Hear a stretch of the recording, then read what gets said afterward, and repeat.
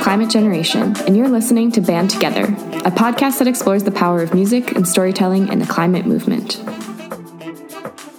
This month, I had the pleasure of talking with Laserbeak, a musician and producer known for his solo work, as well as his role in the Doomtree Collective. This month, we talked about mental health, mindfulness, and talking about climate change for the first time. We'll also hear from Kirsten Poppleton, Director of Programs at Climate Generation, about some of the most important actions we can all take to make an impact. Before we jump in, I want to introduce a segment we're calling Our Current Climate, to give a few quick highlights on some of the most important news happening in the climate world right now. This month, it's January 2020, and we've all likely been following the horribly destructive wildfires in Australia. It's almost impossible to miss it on the news. Studies have shown that extreme weather events increased concern about climate change, and it seems Australia's wildfires are having a similar effect. Not so far away, Indonesia is actually seeing the opposite, with flash floods and landslides causing damage to infrastructure and harm to people in the nation's capital. For all you YouTube video surfers, did you know that YouTube is spreading climate misinformation? One of our favorite climate news sources, Heated, recently shared findings of a study done by Avaz that showed that for searches for the term global warming, for example, 16% of the top 100 related videos contained misinformation about climate change. Overall, YouTube has likely facilitated hundreds of millions of views of climate misinformation videos.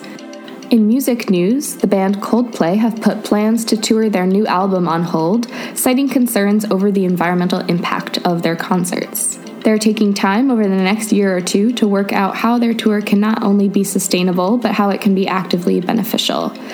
For some good news, one thing we're feeling inspired by this month is New Zealand's effort to take on not only the teaching of climate change, but the mental health impacts as well. The country is dealing with the climate crisis by including in every school materials about the climate crisis written by the country's leading science agencies, including a tool for students to plan their own activism and to process their feelings of eco-anxiety over global warming. To leave you on an inspirational note, I wanted to share an article that we've felt inspired by. This goes out to Eric Holthaus of The Correspondent for his article called In 2030, We Ended the Climate Emergency. Here's how. We know that climate change can be daunting, and so it's even more important that we bring our visions of what the future can look like to life. Eric's words not only paint a picture, but give us that vision of hope and an outward look towards the future we all want to see. And now on to our episode. Laserbeak is a Minneapolis-based producer and musician. You may know his most recent solo album, Luther, or his work with the Doomtree Collective. Laserbeak performed at Climate Generation's Band Together concert in Minneapolis back in November 2019, where he told his climate story for the first time. I am Laserbeak, and I am really happy to be here. All that to say that, when Climate Generation asked me to share my personal climate story, I super freaked the out because I just assumed that there was no possible way I had one. I know that social media is like a total double-edged sword, right? It's a gift and a curse. But one of the things I really appreciate about it is that I get to see real-life personal stories from all over the world, and I am seeing now how climate change is truly affecting people everywhere. I'm seeing the personal stories, and that's allowing me to feel empathy and to realize that this world is bigger than me. And I think that my story right now is just that I'm here, I'm waking up to these critical issues facing us all, and I'm kind of groggy from like a full 37 years of apathy. And I want to learn, and I want to change. I'm so excited to welcome him and had a great time chatting, so please enjoy Laserbeak. I'm really excited to welcome you to our podcast. And thank you so much. As our first guest on our first episode. I know, that's a notch on the belt for me. I feel really good about that. So I first got to meet you at our Band Together concert that happened back in November. Yes. Where you performed and then also shared a bit about your climate change story. And I'm really excited to have you on the podcast. Oh man, I'm stoked. Explore that a little bit more. Yeah, that event was a kind of an eye-opener for me, so this is cool to continue the conversation. You're based in Minnesota, and did you grow up here? I'm born and raised, yeah. I grew up in Hopkins, which is like 20 minutes outside of the cities. Moved to South Minneapolis as soon as I could, and then have been here ever since. So I'm a lifer. I have a bunch of kids now, and I'm not going anywhere, even though it's every winter it's very tempting. Yes. Get the hell out of here. Do you feel like growing up in Minnesota has influenced your music?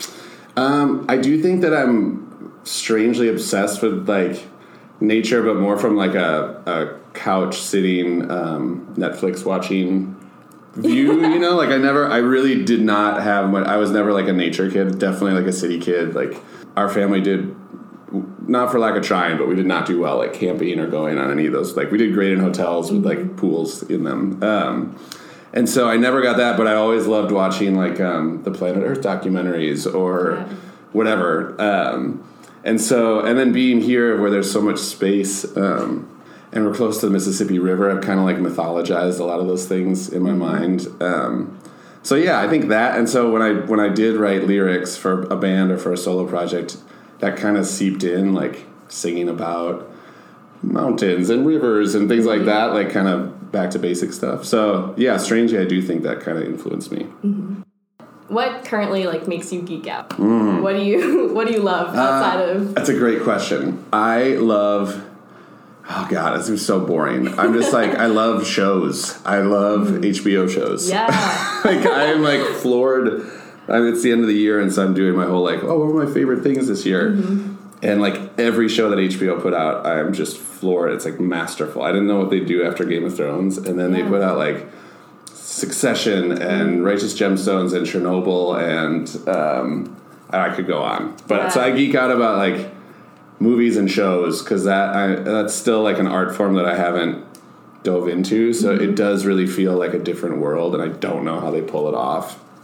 And I really like that. Whereas music, I kind of have seen behind the curtain. So it's like when I hear the right album, I'm still just floored. Like the new Carly Rae Jepsen album is album of the year for me.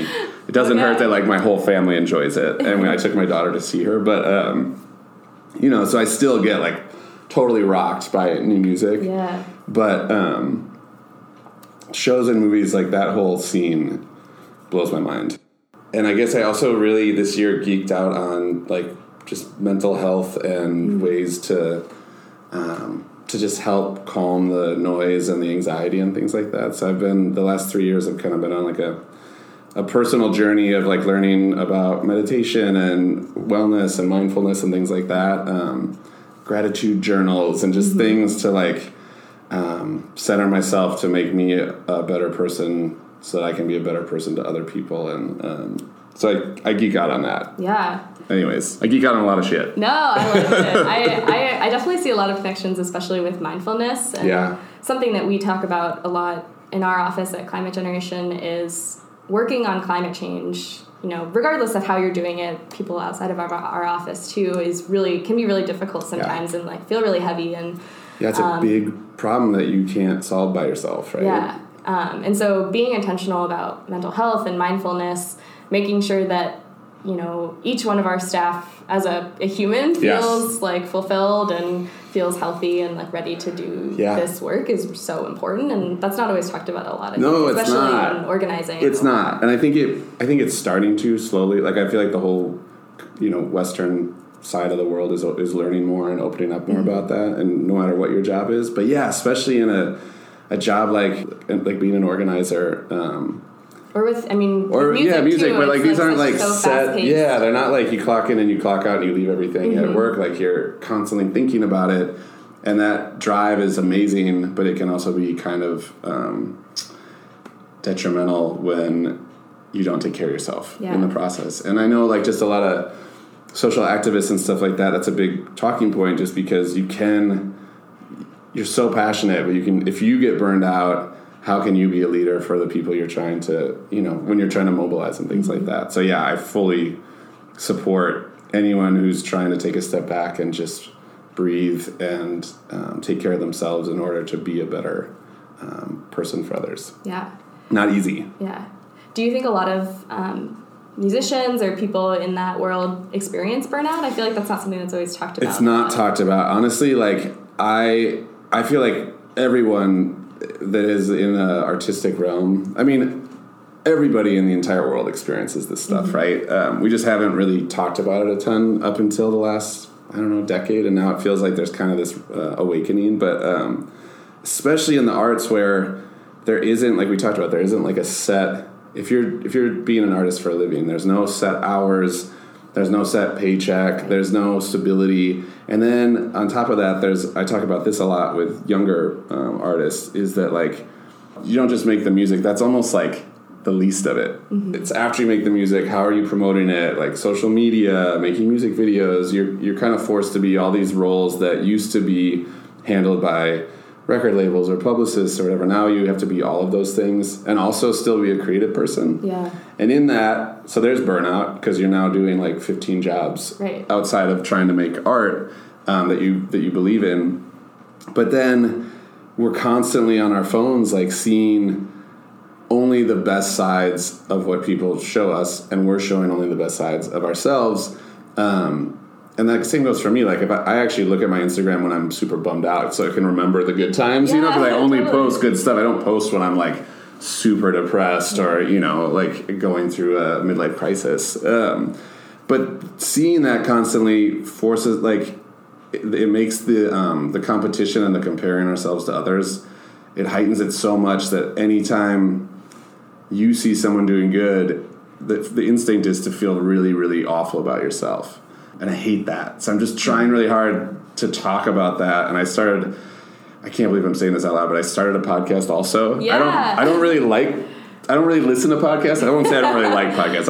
I've never been able to really jump into it. Mm. And, but then starting that and interviewing other artists, the key principle that it revolves around is talking to artists openly and honestly about the struggles and the trials that you go through. And you'd be surprised that even the biggest artists are dealing with this stuff, sometimes at a level much higher than anybody else, but when you're making money or when you're famous, it's supposed to be all good. Like everyone is freaking out about their shit at all times. Everyone is self-conscious and insecure and has a fragile ego. And I just feel like if you're even remotely involved in the arts, those things are just inherently true. And that doesn't have to be a bad thing, but we can't just pretend like that's not there. Mm-hmm. So I like digging deeper and having those those conversations, because I always feel less alone at the end of them.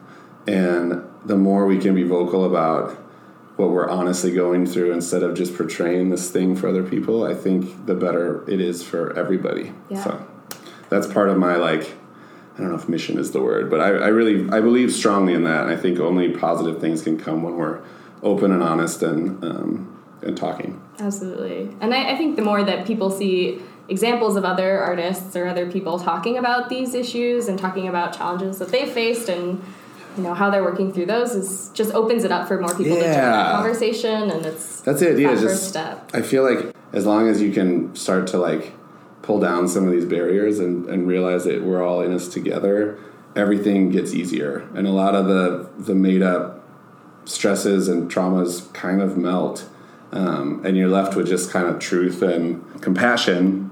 But I really I romanticize that because I think that's so.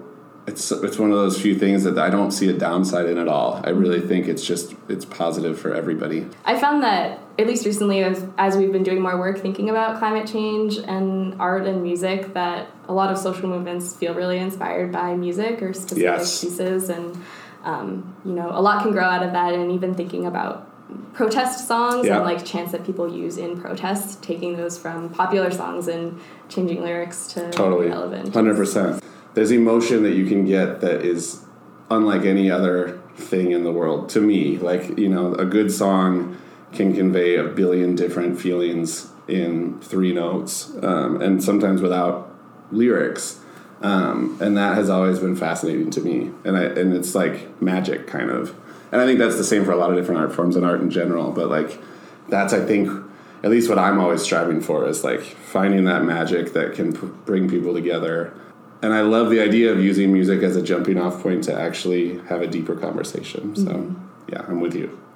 And I think we've seen a lot of examples of artists and other people who have a lot of, social influence or a social platform come out recently being more vocal about some of Yeah. these issues, not just climate change, but others Totally. as well. Are there any examples of artists that you've felt inspired that I felt by like recently? that? I mean, honestly, on a local level, a friend of mine, Andrew Broder, who's been in the music scene longer than I can even remember, and has played in groups like Fog and Clocox and produced for a lot of people. He's inspired me because he started a yearly residency at the Turf Club, and it'd be 4 nights out of the month of January, and it'd be like an incredible selection of local talent playing each night. But also there would be a couple different causes that they'd be raising money for each time, and then there would be actually that social element worked into the show, whether that was like showing a video before a band played of like,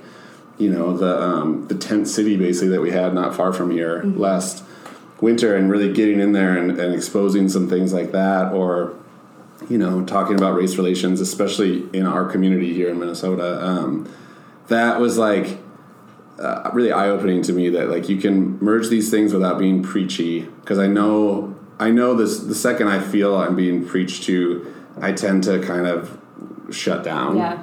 And so I'm always really like, that's the big thing I'm trying to avoid. Like, how can you talk about it and show it without feeling like, higher than the rest, or preaching people or looking down on people? I thought he did a really good job of that, and that inspired me as just a friend and a kind of a comrade in this scene, to feel like strength from that. Like I can do that too, or realize that even if it's a small platform, it's still a platform. So I'm trying to like get more confidence in knowing that I don't have to be Beyonce to still talk about things and make an impact. And it doesn't matter the size of that impact, because it will always grow, Yeah, I think that's spot on. And, we don't need people to wait until they know that they can do it perfectly to take action, but we need everyone to start taking action. Yeah, and I do think like I'm trying to go about all these things, whether it's like me opening up about mental health or me talking about climate change, or I'm just trying to be as honest with that platform when I don't have the answers. I don't necessarily even know all the facts. I just know what I feel, and I know kind of what I am rooted in. And so I'm happy to be the guy that just raises his hand with a million questions, as long as that informs me and hopefully other people. I think that's so important to like make sure that people know that too, is that you don't have to know all the facts, and that your own experiences are valid enough to start taking action, or to start a conversation with someone about a topic, and you can bring your own experience, and that's totally valid. Yes, and everyone's is the same validity, right? Yeah. Like I almost turned down when Climate Generation reached out about Band Together. I almost said no, only because I was scared that I wasn't the right person for that role. And the reality is that who better to do that than someone who can give the perspective of someone who doesn't really know what's going on. So I'm really happy that I fought that instinct, and because I learned a lot from that experience. So it's good. Yeah, so thinking about the concert, you shared a little bit about a climate change story, which is about how you have been thinking about climate change recently. Can you share a little bit about what it was like for you to tell that story at a concert? Yes, I can share that I was absolutely mortified. And I actually speak in public. Like, I don't have a problem with that. And obviously performing music is not a big deal. But the idea of giving almost like a speech kind of freaked me out, and I also am a procrastinator with things like that. So I'm like, really, God bless Jyotsna, who held my hand through kind of learning what my actual story was, because I didn't in the beginning feel like I had one. But I came to understand that my story is a lot of like what we just talked about. That like I know there's an issue. I'm not informed at all, and I don't have the answers.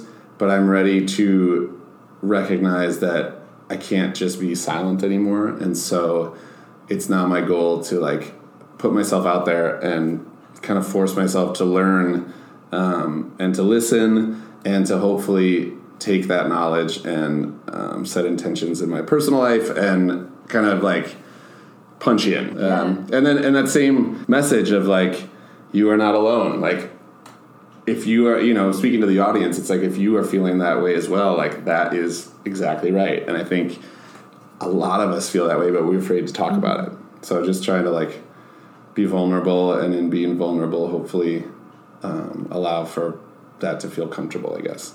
Also, like, what a beautiful, like, backstage moment, because, like, every artist involved, there had to have been 20 plus people that shared that stage throughout the night.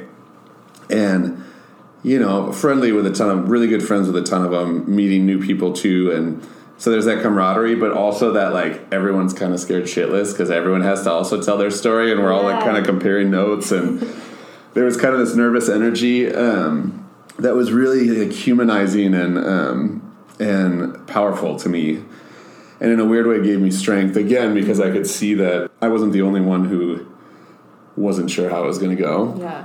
So I think that anything you can do that brings a lot of people together is going to have that effect where it's like, oh, you know, you're getting energy from more people. It's not like you just had one. So we all got to learn from each other and get insight from each other. And like I've known Abby Wolf for like over a decade. I had no idea she grew up in, you know, beautiful small country, and the way that she's seen that change over the years, like just little things like that. So I learned a lot even just in that, and that's what I thought was so beautiful about that event. One thing that I really appreciate that we frame a lot of our work is that having conversations about climate change is so important, because even as you were talking about, just having that, like, constant reminder of, like, hearing about it all the time, just you become more aware, and you start to think of it then in your own life, even if people aren't telling you things from outside. And so inspiring people to have conversations about it, but then also see ways that there are connections with their daily lives to climate solutions is super easy and really effective. And making sure that people don't feel like they can't get engaged because they're not an expert.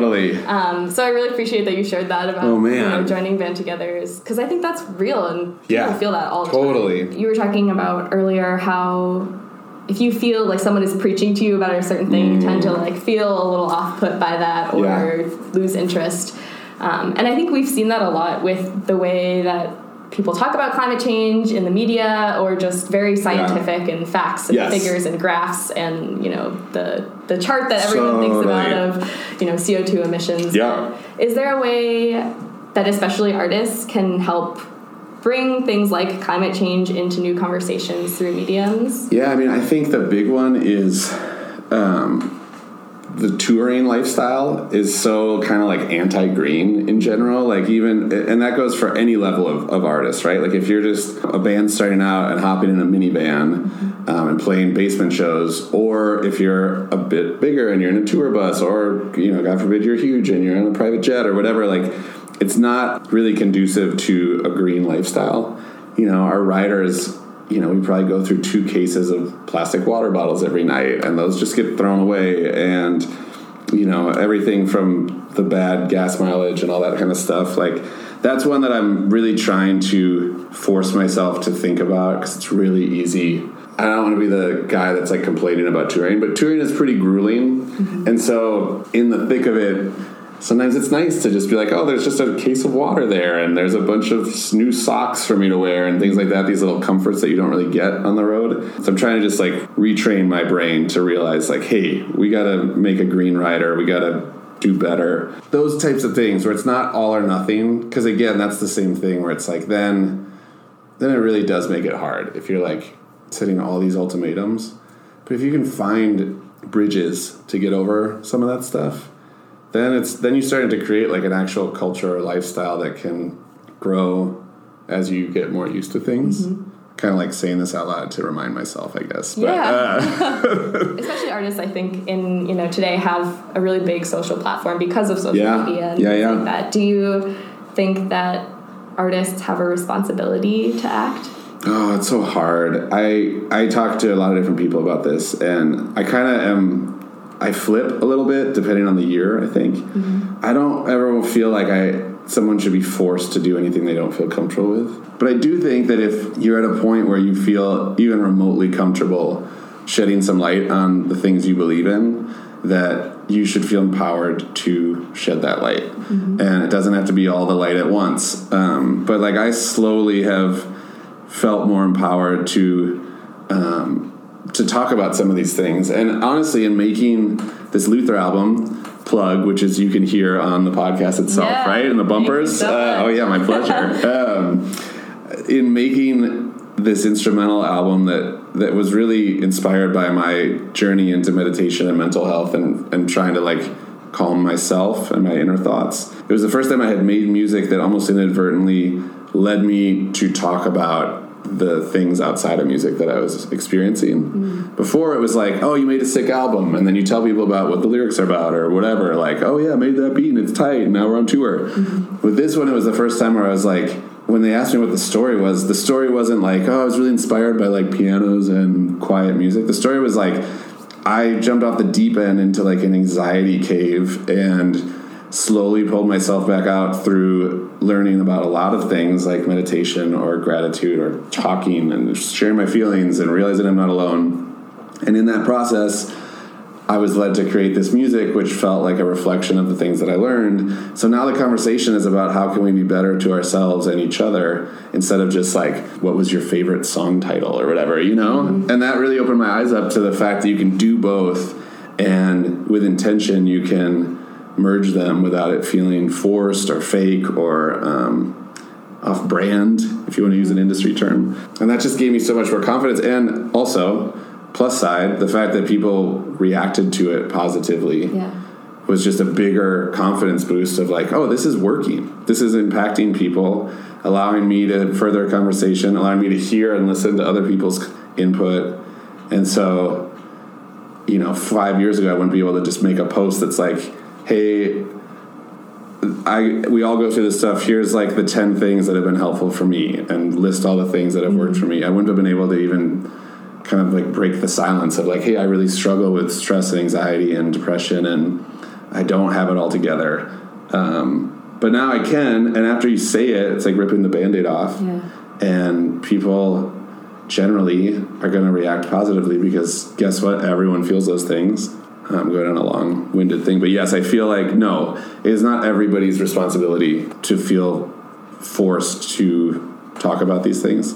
But all I can do is just like send my love and support to anyone who's even remotely questioning that stuff or feels like at a point where they're not sure if they should step out. I think it's all in the tone and the approach. But I've learned that if you lead with vulnerability and you present your experience without overgeneralizing everybody's experience, in my experience, 95% of the time, that is met with warmth and love and openness and all only good things. Absolutely. So I'm here to say, like, do it if you feel even an inkling of that. Totally. Just like everything else, don't be a dick about it, and don't be a dick about it. That's kind of the motto, right? Exactly. Yeah, well, I think coming from your own experience and leading with, what you personally feel, no one can say, oh, that's invalid, or you don't feel that way, because you do. Yeah, and you make it personal.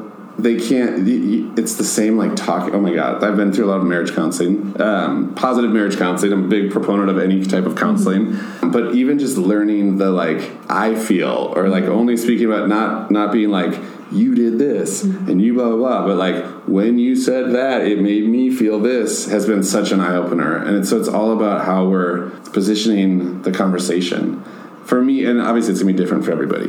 For me, that has allowed me to feel strength in being vulnerable and recognize that I can't really be hurt by other people that don't fuck with that, I guess.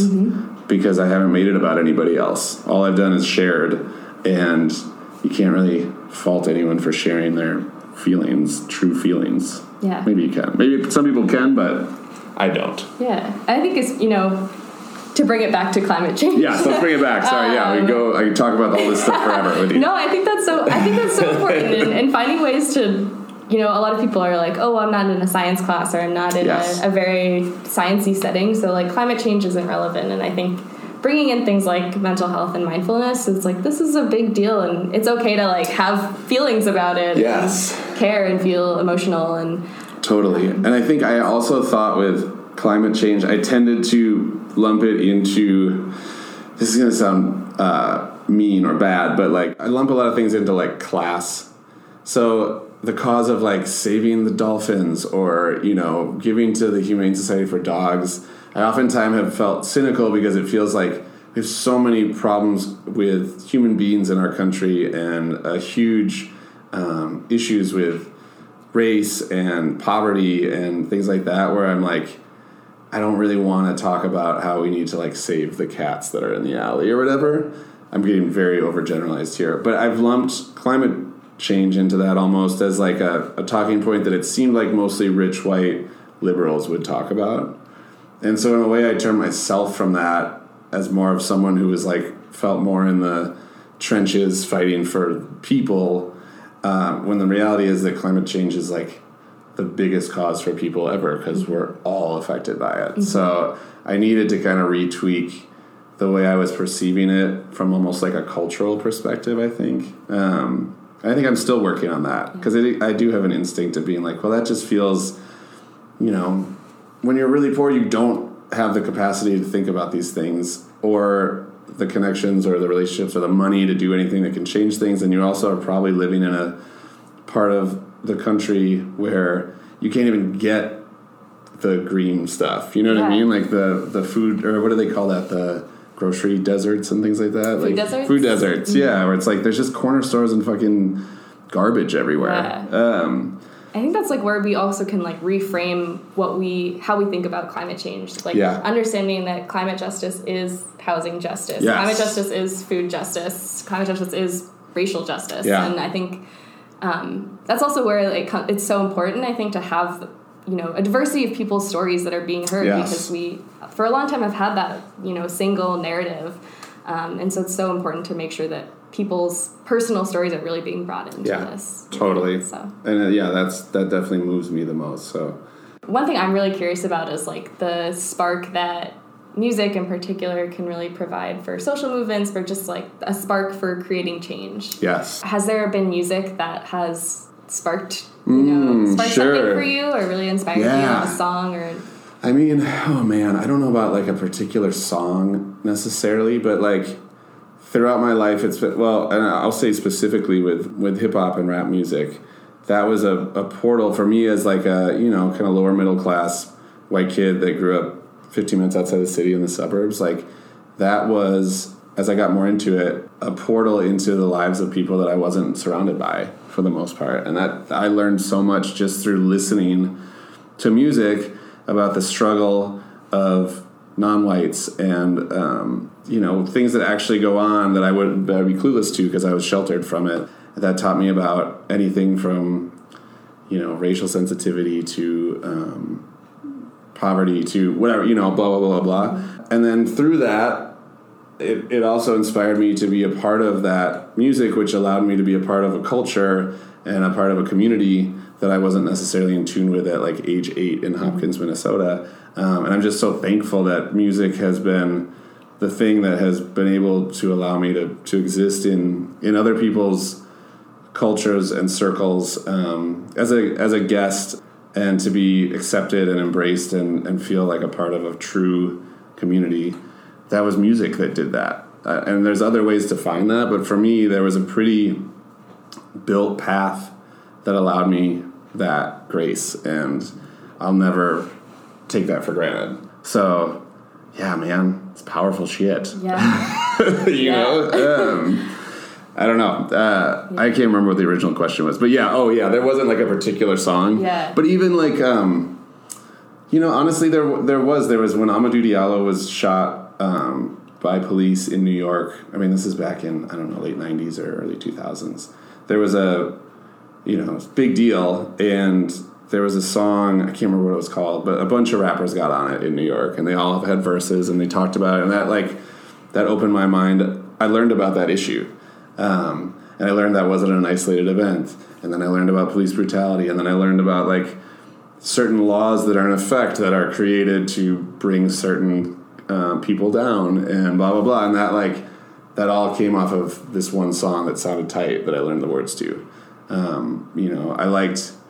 I really liked this Common album when I was in high school. And he had a song called The Song for Assata, which is about Assata Shakur.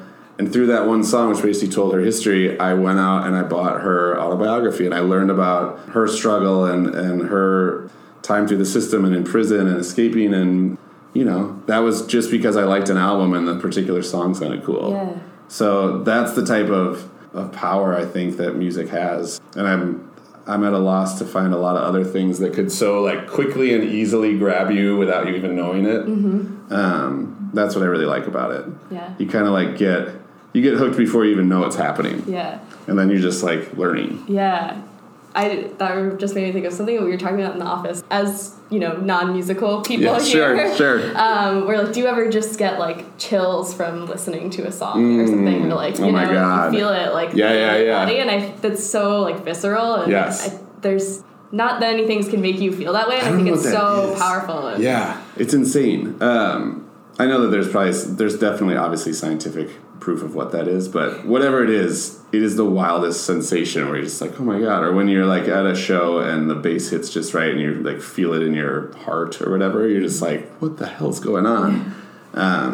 It's pretty cool. We're recording this in 2019. We're about to hit 2020. Yes, we are. And scientific evidence is saying that we have until 2030 to make really significant change on climate change. That's like a transformation point. Okay. And thinking about a new decade, one coming to a close and a new one starting, what does the future look like in the next 10 years for you? Oh, for me? Yeah. Oh, good one. I was like, oh God, I don't know what it's going to really look like. It's going to be really fucked up. For me, I think... So I'm getting old. I'm 37. I'm getting older. I mean, God, in 10 years, like, my kids, like, my daughter will be almost graduating. Like, that is wild. And, every 10 years goes by and you're like, wow. And now I'm kind of reflecting on my 30s for the first time as I kind of am going to be entering my 40s. And I think I'm just kind of taking stock, recognizing I'm finally at an age where, like, knock on wood, but, like, I think I've got another 37 years in me, I think, Lord willing.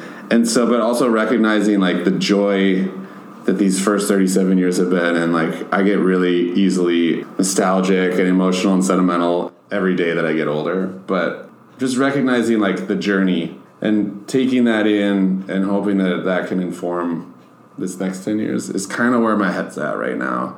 And a lot of that has to do with speaking out more and feeling like an adult and not like a kid, and feeling the power that I have and recognizing the privilege that I have and recognizing the platform that I have, and being mindful that it would be a waste to not use those tools.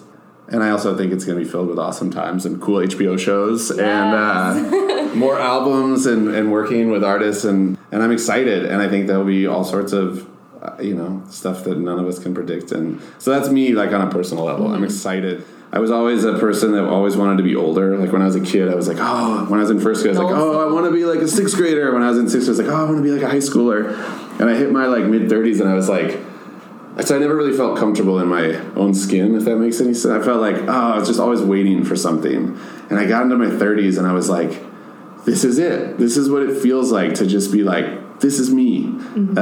I'm sure there were a lot of factors in that, but I'm really into it. And so I'm not scared of getting older anymore. I'm like, oh no, this is me. I've got this. So now it's like when you learn a new skill and then you kind of get it down. Mm-hmm. I'm now like, okay, now let's just do this. Like, I got this. Let's go. Yeah, totally. So that's what I think it looks like for me and my people. Mm-hmm. And I'm excited for a new decade. Mm-hmm. I think it'll be good. But yes, also equally, there are many things that need to be sorted in the next 10 years because we don't have a whole lot of time. Yeah. Well, you talked a little bit about, using your platform and speaking out more. What do you see as your role in making a future that you want to see? Yeah.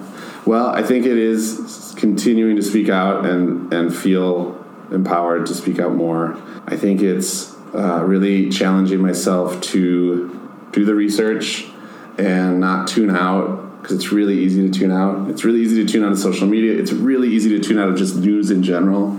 And I think I need to challenge myself to stay in it, and also recognize, like we talked about earlier, the times where you gotta clock out and take care of yourself for a night or whatever.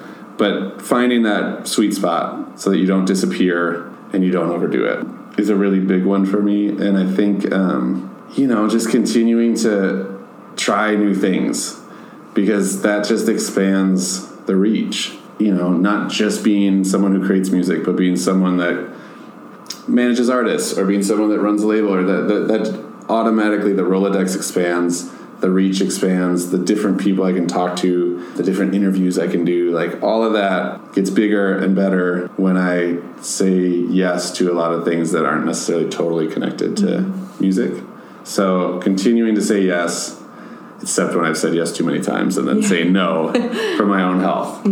I think those are the big ones for me. And then actually implementing, not just talking, but actually putting in the work to do in my own life. That's going to be the only way that I'm going to be able to talk about it anyways, is through my experience. So really like pushing myself to change is the hope. Saying it out loud is a big part of that for me. So even just kind of like saying it in a public space forces me to take it seriously, and that's helpful for me.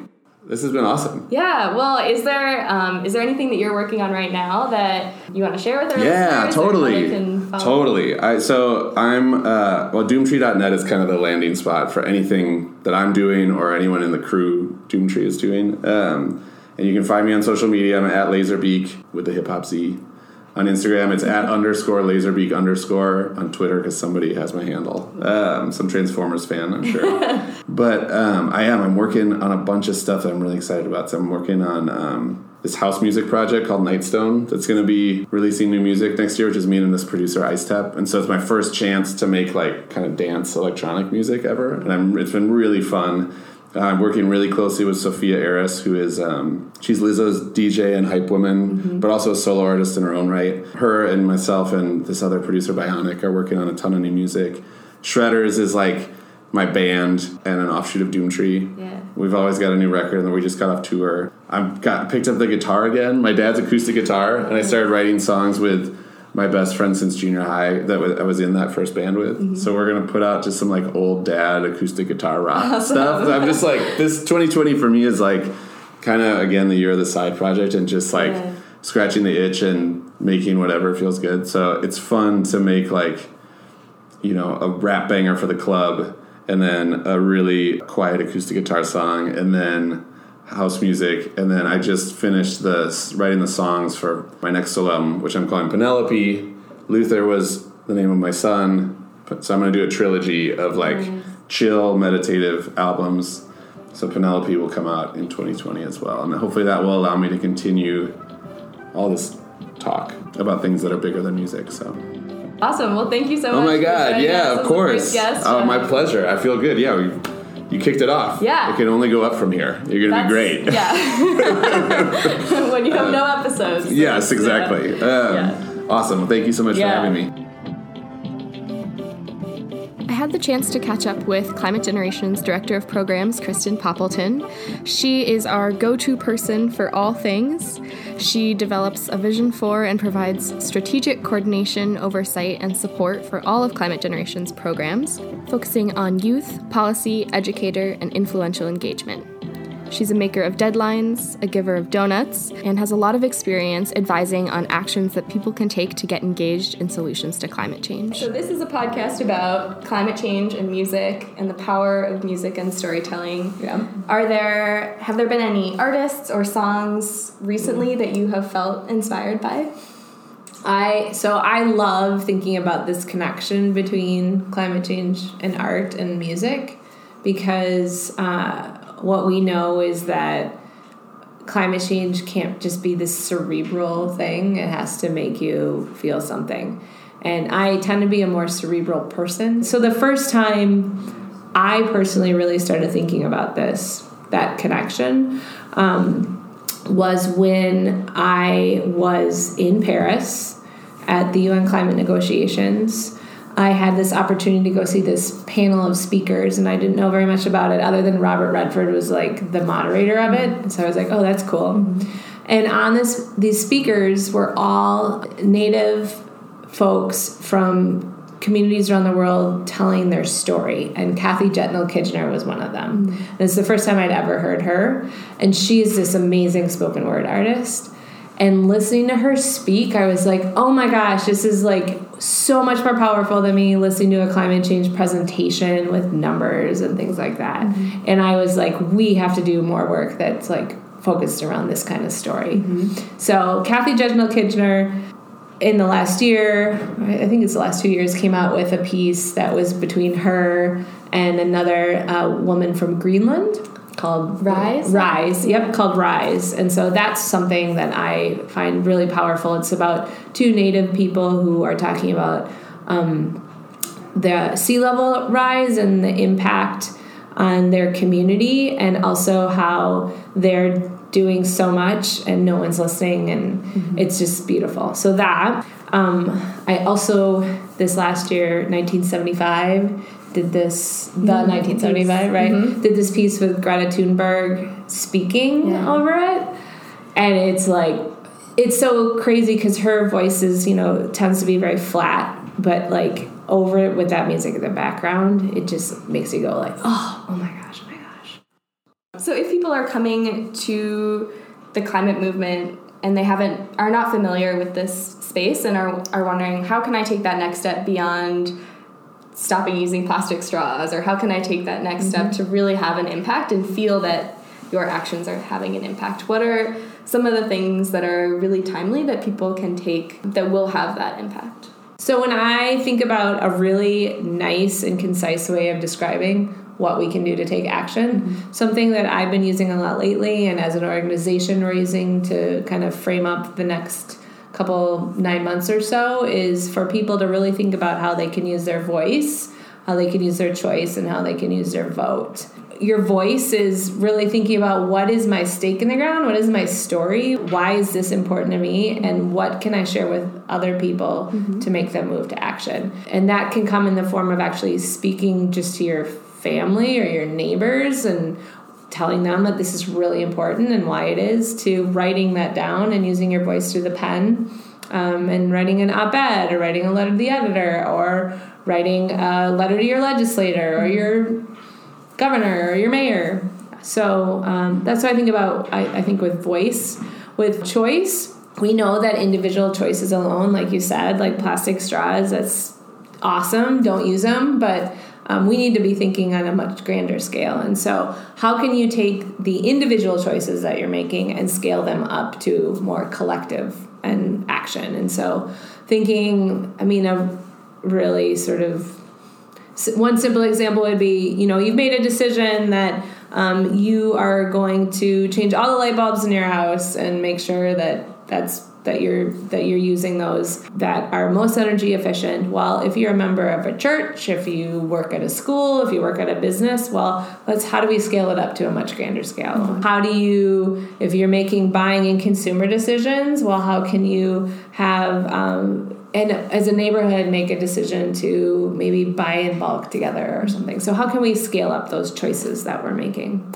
And then vote, that's pretty obvious. How can you make your vote count, and how can you be a climate-friendly voter? And that, I would add to, is to be aware of the fact that your voting for the president is obviously super important, but there's all sorts of really important local level positions that have these significant impacts on your community, where there is a lot of potential for action. So looking at your conservation board, looking at your just city council members or your school board members. Is your school board like making resolutions to teach about climate change? Those are all super important too. So voice, choice, vote. Great. There you go. Simple. Easy to remember. Take it away. I like it. Yeah. One last question is, what gives you hope working in this movement? Hope. Well, I am super blessed to work for an organization that is really positive and solutions focused when we talk about this issue deliberately, and with an office full of people that come to work every day optimistic and like ready to dig in. That is, I think, irreplaceable. A silly thing, it gives me hope, honestly, we're based in Minnesota, when it snows. I love snow, I love winter, and when I see a season happening, the seasons are my favorite thing, and winter being the best one, of course. But when it snows and when there's a season happening, so yeah. Before we close out each episode, we want to challenge you with an action of the month so that we not only speak our truth, but we live it in practice. Drawing from Laserbeak's story, your challenge this month is to tell your own climate story, whether it's to a friend, a family member, a politician, or even a room full of strangers. For support in finding your climate story, visit our website at bandtogethermn.org. And tag us in your actions. If you write or tell your climate change story, we'd love to hear from you. Tag us or use the hashtag #BandTogether to take part in a collective action movement. That's all for today. Special thanks to Laserbeak for joining us on our podcast and Kristen for sharing her words of wisdom with us. This podcast is produced by Climate Generation, a Will Steger legacy, with music by Laserbeak. For more information, visit our website at bandtogethermn.org and subscribe to Band Together on iTunes, Spotify, or wherever you get your podcasts. Also be sure to follow us on social media at BeTogetherPod on Instagram and Twitter. And finally, we'd love to hear from you. Who do you think we should feature on this podcast?